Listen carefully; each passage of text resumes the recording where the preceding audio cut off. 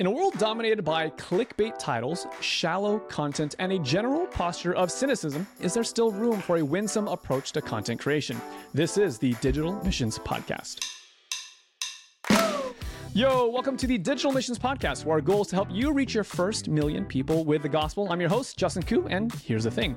You might feel exhausted when you open up your newsfeed, exhausted from the bickering and fighting, exhausted from the sensationalism, exhausted from the general aversion to building real connections with people. And if you are, know that you're not the only one. But there's some good news. I believe that there's a better way. My guest for today, I'll be honest, one of my favorite internet people out there, Matt Whitman, navigates the internet with a sense of humility and curiosity that very few people come close to match. His YouTube channel has over 23 million views, and that's not to mention the success that he's found through podcasting.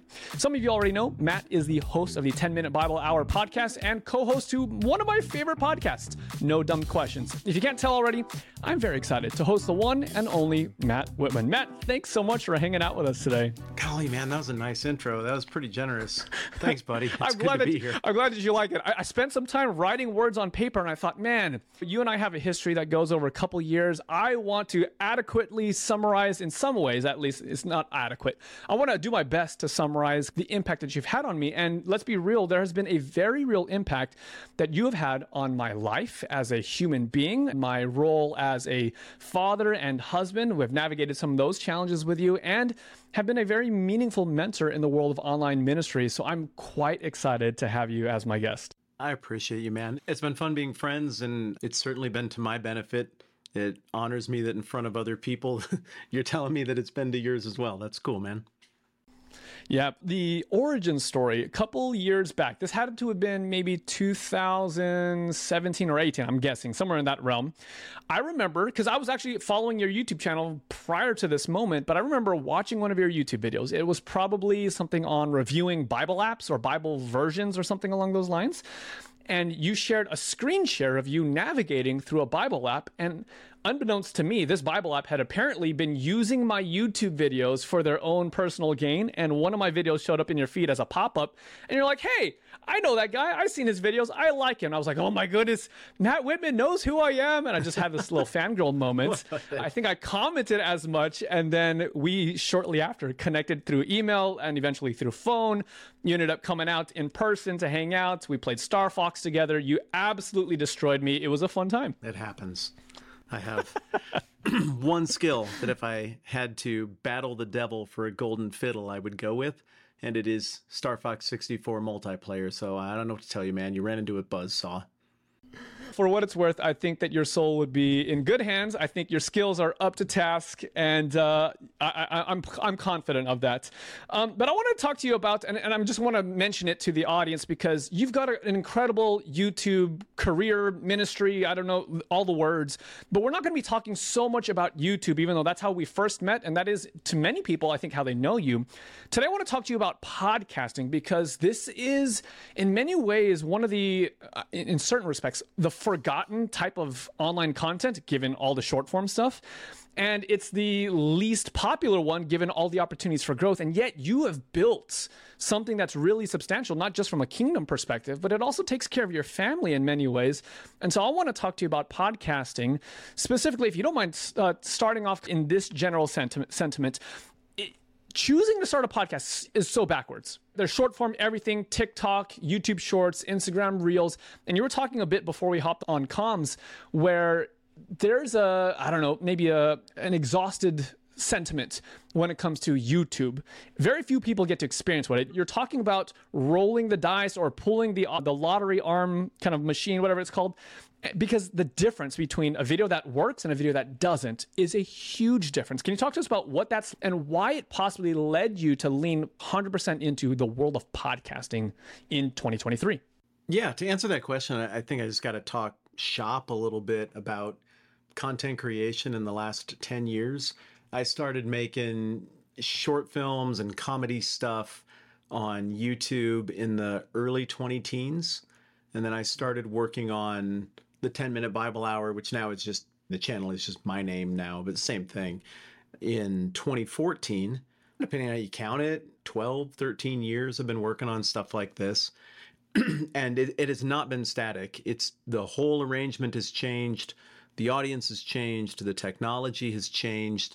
We've gone through eras, and I have a ton of friends, all of whom are so much more successful than I've ever been on YouTube. But it's really nice that I have this circle of friends because I can pick their brain and get data from them and provide any that might be useful from my modest channel.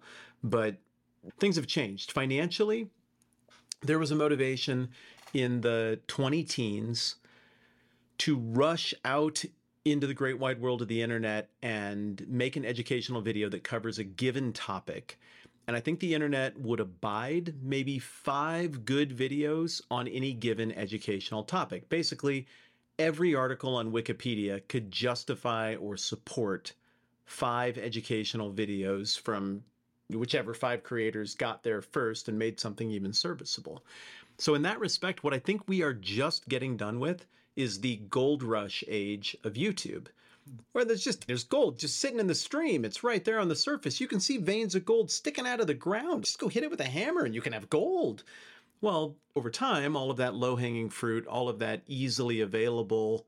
Have you ever seen a video about Tasmania? Tasmania is amazing. You can only do that so many times. And then all of that gold has been gobbled up, and that's kind of it. And there was a big push, I think, from 2011-ish until about 2 years ago to do that. But then when all the obvious topics were gone, what's left? Because what had happened was everybody adopted, excuse me, I'm battling the very end of a cough. It might sound like I'm crying at times. I'm actually feeling incredibly emotionally stable this evening, but I'm glad to hear it. Yeah. Then what happened was you started to see the educational stuff taper off, and you started to see the financial motivation behind sensationalism taper up. And I would call that the Mr. Beastification of YouTube. I think that era is almost over. It's just about done. But what that means is nobody knows what happens next, what the next gold rush is, what everybody's going to do next. And right now I feel like video content creation on the internet it's not in a great place. The obvious direction is not clear. Most of the videos about how to repair things, build a shed, make this work of art, how Tasmania is, that stuff has just been done.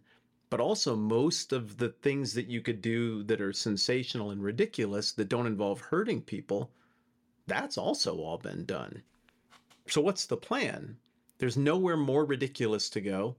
It feels like we did the education thing. What's left? Enter long form content. And I don't think it was just Joe Rogan, but particularly in the late 20 teens, I think a few people started to observe that there's going to be more of an appetite for really thinking through an idea, and an audience of 20, 30, 40, 50,000 people who are willing to really unpack an idea over whatever amount of time it takes is going to be far more valuable than an audience of 10 million who will watch a video to see who can keep their hand on a rotting whale carcass the longest for $500,000. And as that has happened, I think what in terms of Bible content creators, Christian content creators, is you're seeing some folks trying to do the Mr. Beastification thing with thumbnails where they make ridiculous faces and use impact font and outline themselves looking at a thing. And then you've seen some folks just be like, no, I'm going even more clinical, educational, right to it, and I'm just going to accept my lousier numbers. But then a bunch of other people have just migrated to a different platform altogether and are just doing audio. From an insider perspective, man, it's so much easier to produce. More of the production time goes into thought and reading and writing and preparation.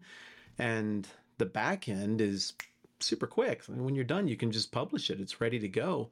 I think the podcasting thing is in its moment right now. I think it fits with the spirit of the age in a good way, in a good sense of that term.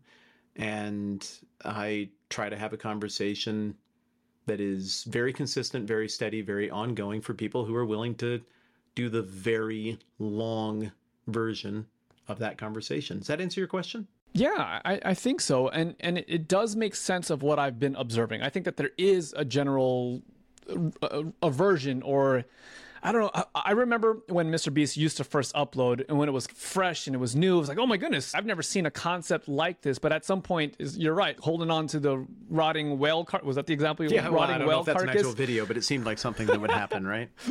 100%. It's okay, not as exciting anymore. And what I'm seeing is that rather than scaling up, we want to scale down in a certain respect, where the play used to be get as big of an audience as you possibly can. And the reality is there's only so many hours that people can invest their time and attention into it. And every follower becomes less meaningful. It becomes what many people are calling vanity metrics. And so the real measure of success isn't how tall you can build, but how deep you can dig and how thick the roots can grow, which is really good news for any of us that are ministry or mission minded, because ultimately, like, reaching millions is great. And we want to reach millions if we're given the opportunity to. But what we really get excited about is seeing transformation, is being in a person's life in a regular kind of interval and getting to see the Holy Spirit at work and helping them to grow and to learn and to live life new.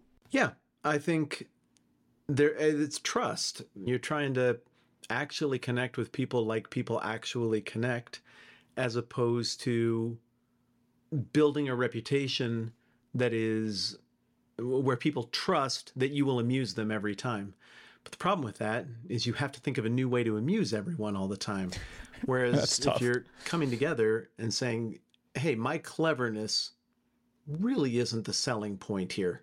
I want to be clever. I want to make it fun. I want to make it energetic. I want you to feel like you've invested your time well. But what I appreciate about the podcasting and the format that has evolved on my program is I don't feel a lot of pressure.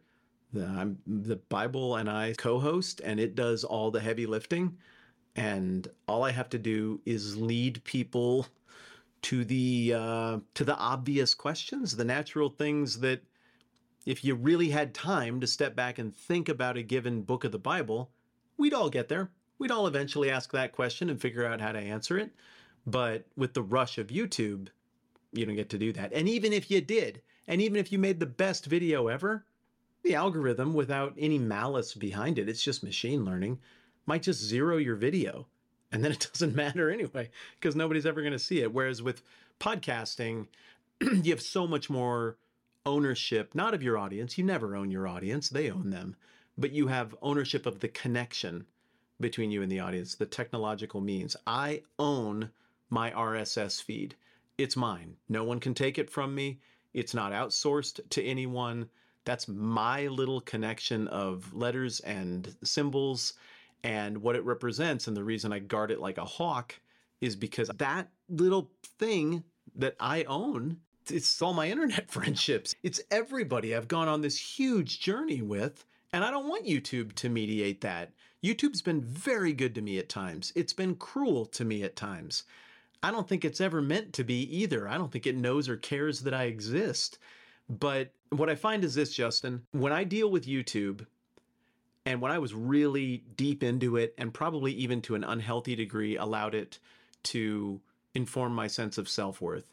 Like, how come my friends can get 10, 12, 20 million subscribers, and like all my friends have got at least 3 million subscribers, it seems. Just everybody's killing it. How come I can't figure out how to do that? I'm talking about something better. And you have a little success and you feel like you did something that's important and you can feel okay. One goes real bad and you feel terrible for a while.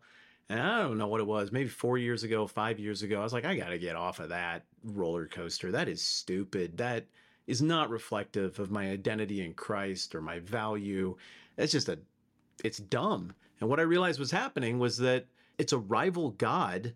When you play any kind of algorithm game where your income depends on it, you don't know what the algorithm deity wants. You don't know how to please it, but it's like some kind of pagan volcano god. You still throw yourself at its mercy and you hope, almost pray, that it will reward your efforts this time in the service of the actual God. It's just an abusive, weird relationship. But with podcasting, no, you just grind. You connect with people, you try to make good material every single time. You try to show consideration of who's taken the time to be in the room and respect their time and give them value and also be a human together. And you hope that they're eventually there, not because an algorithm said you might like this, but because we do each other and we do care about the same stuff. And if I were to pull up my YouTube metrics, it would be really instructive. We'd all learn a lot looking at a mature YouTube channel's history, and it's very telling about society, not just my channel. But if I were to pull it up, you would see something very mercurial, unpredictable. It's hard to detect patterns. If I showed you the same data from my podcast, what you would see is a steady line that goes up, except for those 42 episodes I did that were a deep dive on the history of the Achaemenid Empire in Persia. That was flat. Then when I got done, it started going up again. It's so funny because you're like, there's this interest that you have. There's two great interests that I'm aware that you have. One is, of course, of scripture and all things pertaining. And the other is history. For those of you who don't follow his other podcasts, like you'll know that's a strong connection. But as soon as you get off base off one of those two, or once you get off base, the first interest, they're like, we don't care anymore. And this just speaks to the level of depth that people want to go. You're currently pushing almost 1,000 episodes on your podcast, the 10-Minute Bible Hour. For context, that's not because it's like tens of years. He's doing 5 podcasts every single week, which is crazy. That's several years consistency. Can you talk to us a little bit about the structure that you have for the podcast and the intentional strategic decisions that you made in formatting it so that you could go deep with people? Because on one hand, I think that the structure is brilliant, but I'm really curious about how you're able to deal with the fact that people will find this show years after you start it and then have to catch up 1,000 or more episodes. So there's a lot of levers that you're pulling and things you're keeping in tension. I'd love some insight into that for the purpose of going deep with your audience. Yeah. The podcast must change the older it gets. I mean, we've all heard, everybody who's around media has heard the expression, the medium is the message. There's a very different message when you've got a podcast that has 100 episodes and it's going to tag on maybe 10 more this year than if you have a podcast that has 1,000 episodes and you're going to tag on whatever, 52 times 5, 250, 260 more episodes this year. And what that means is with mine, the proposition keeps changing. I keep altering the deal, so to speak. Now, I've done 3 seasons. 2 are complete. 1 is not. Season number 1 was 800 episodes on the dot on the book of Matthew. By 50, it was intimidating to onboard with that. My second season is intentionally, roughly a 66 episode series, 10 minutes per day.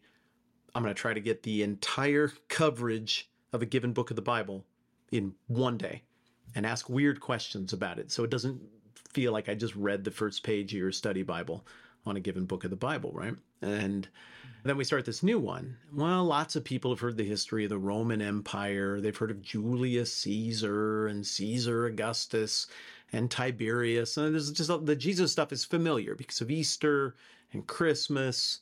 And it's Rome. It's the most famous empire, ancient empire for sure, ever, maybe ever. Everybody knows stuff about it. Nobody knows anything about Persia. Most people couldn't tell you when that was, why it mattered, where it fits. It's like this forgotten part of the Bible. So there's no way I could just start treating the book of Esther the way I like to handle a book without first explaining Cyrus, Cambyses, Bardia, Darius the Great, Xerxes, Artaxerxes, the conflict with the Greeks. How do we know any of this? Who is Herodotus? What's the geography of Persia? What's the governmental style of Persia? And so I couldn't have led with Esther because I didn't have the trust banked with my audience to be like, hey, this is going to feel weird, but I will pay off these 8 weeks of episodes where I walk you through all of this history. And now I think it really is paying off. We're into Esther chapter 4. There's the quick overview of the content that I've covered and how you keep that evergreen, to speak to your very insightful question, Justin, is you got to cheat. You got to go back and re-edit stuff. So in YouTube, all you can do is remove. There's only negative adjustments on YouTube. So if you say something stupid or dumb or something that wasn't offensive in 2016, but now if you said that on the internet, someone will eventually find it. You just can't think that right now. You'll be able to think it again in 2 years. You just can't think it now. You can just go and cut it. And it's an ugly cut. in the YouTube creator suite, but you can go in and just more or less snip a thing and it goes away and nobody knows any different. I don't really use that feature very much.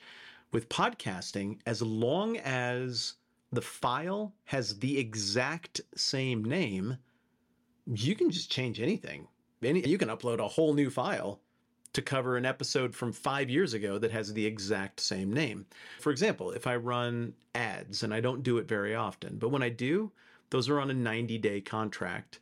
And after 90 days, I don't run right back out and clip it out of my episode, but it's not relevant anymore.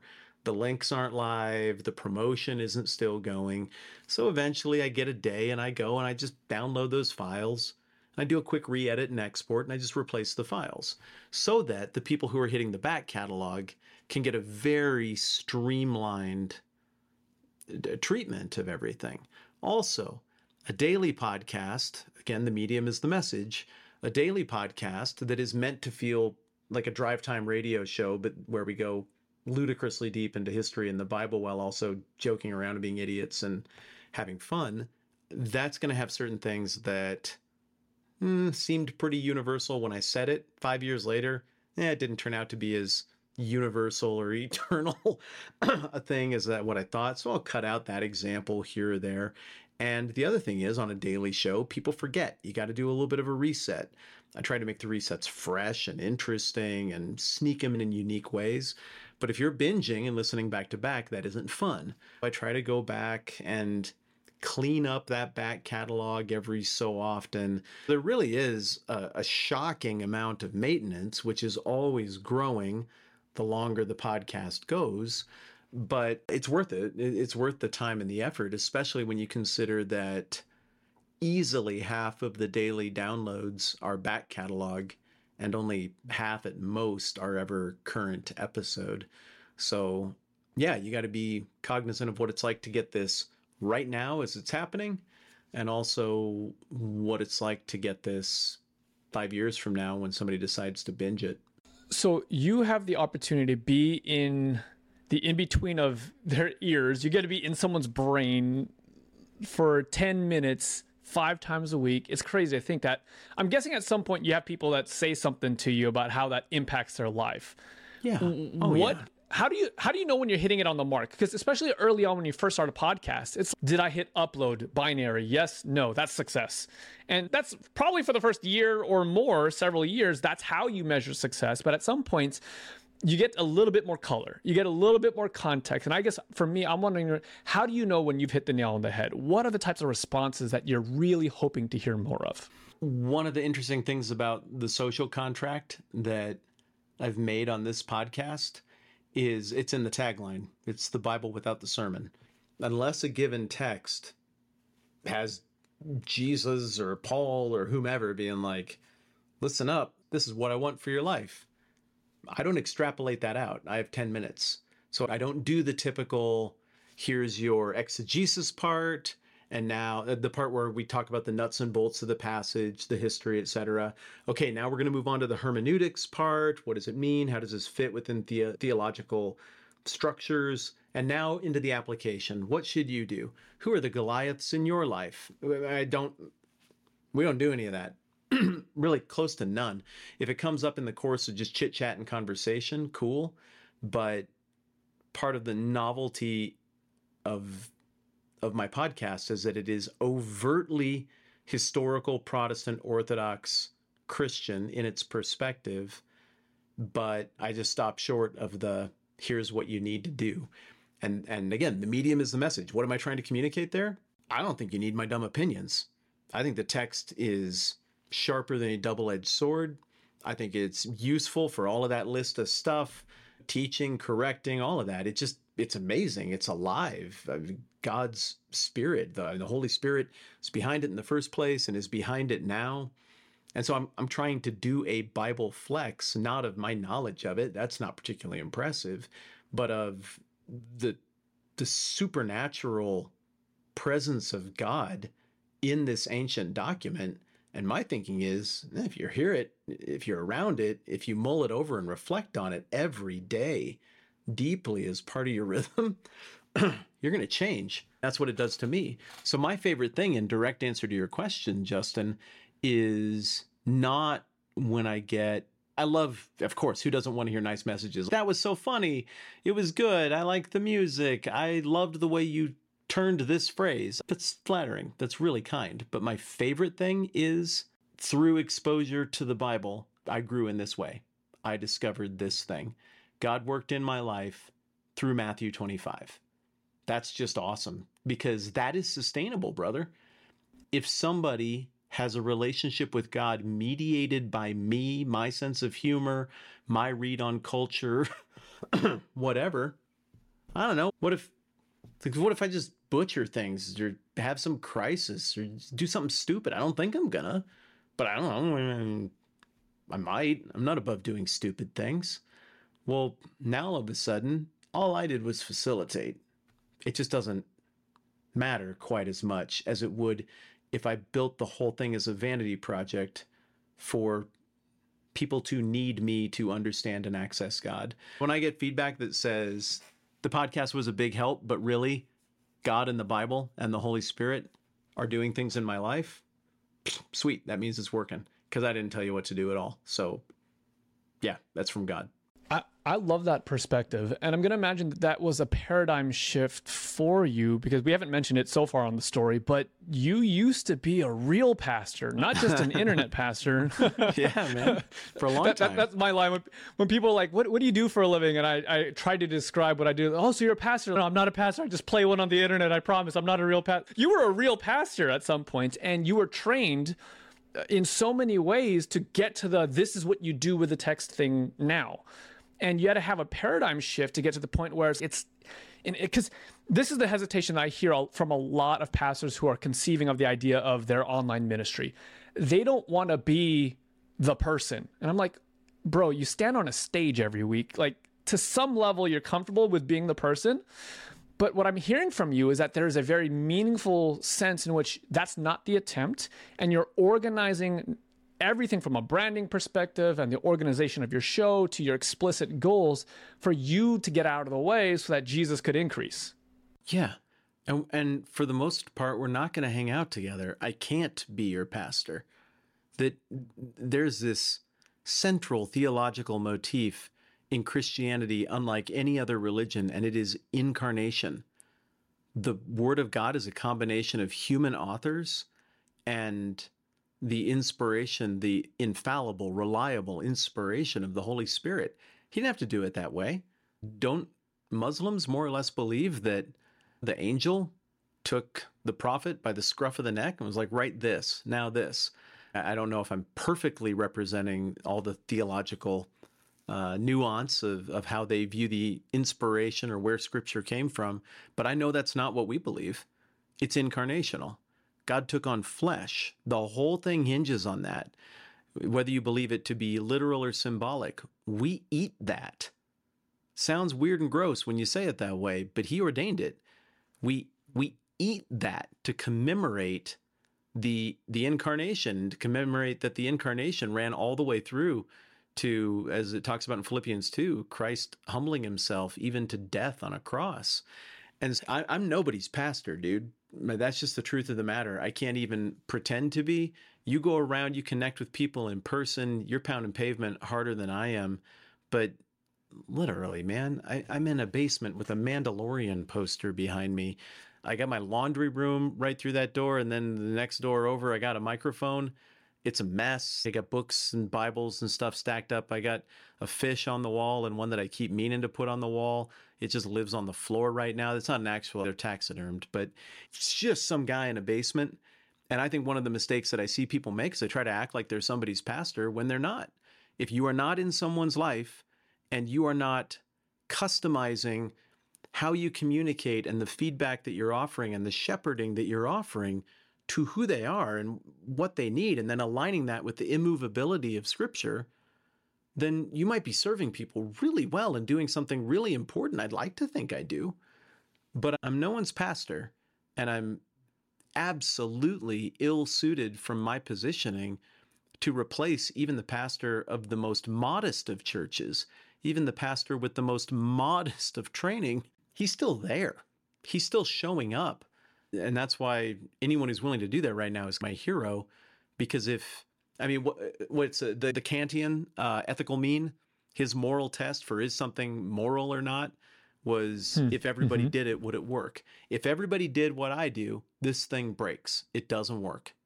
If everybody does what even the most humble and modest of pastors does, it actually works. That's a royal priesthood. That's a nation of priests out serving each other incarnationally with the gospel. So I'm meant to help. I'm meant to connect with the person who's trying to make the Bible part of their daily rhythm in the service of their actual feet on the ground Christian presence. I'm meant to serve and help people who've been around church and it didn't go great, or they're banged up over it and they think there's something to it, but they don't know what to do with it right now. I would love to help with that. I am here to be a resource because not everybody has time to sit around and read the books and do the work and go to school for it because they're doing something else that's awesome and important. Cool. I'll go to school for that. I'll do the work and then I'll try to explain it in such a way where the point isn't to try to flex my imaginary muscles about how much I know, but instead the point is say this in a way that all normal people can get so that we can all go deeper into the text. And then that becomes incarnational in people's lives. Yeah, there's a lot of hand-wringing, to your point, Justin, about people who feel like they have to have some kind of internet presence or you're not doing ministry right. Man, I don't believe that for a second. I think it does not make sense for most people to do any kind of media stuff on the internet. It changes you. You're firing the bullet that is your face and your name. You don't really get to fire that more than once. No, I think people should be very circumspect with running out onto the internet and feeling like they need to publish a bunch of stuff. Go pastor, go serve people in person. And if the other stuff makes sense, maybe. But this is overrated. Being boots on the ground, Christ in people's lives, that's actually ordained and blessed by God. We know there's power in that. That's powerful. Here's something that I really appreciate about Matt's approach. It's an approach that I'm not sure that I've seen many times before.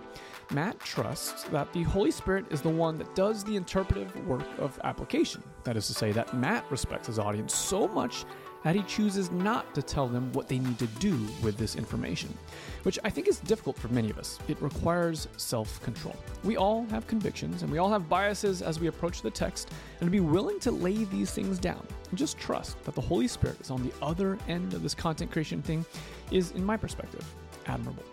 Next week, we're going to pick up this conversation with Matt's thoughts on what separates good Christian podcasts from the bad ones. See you then. Special thanks to our partner for this episode, the Adventist Learning Community. In an attempt to equip the next generation of digital missionaries, we are giving away 4 hours worth of training to listeners of this podcast. To get it for free, all you have to do is send me an email at hello@justinkoo.com.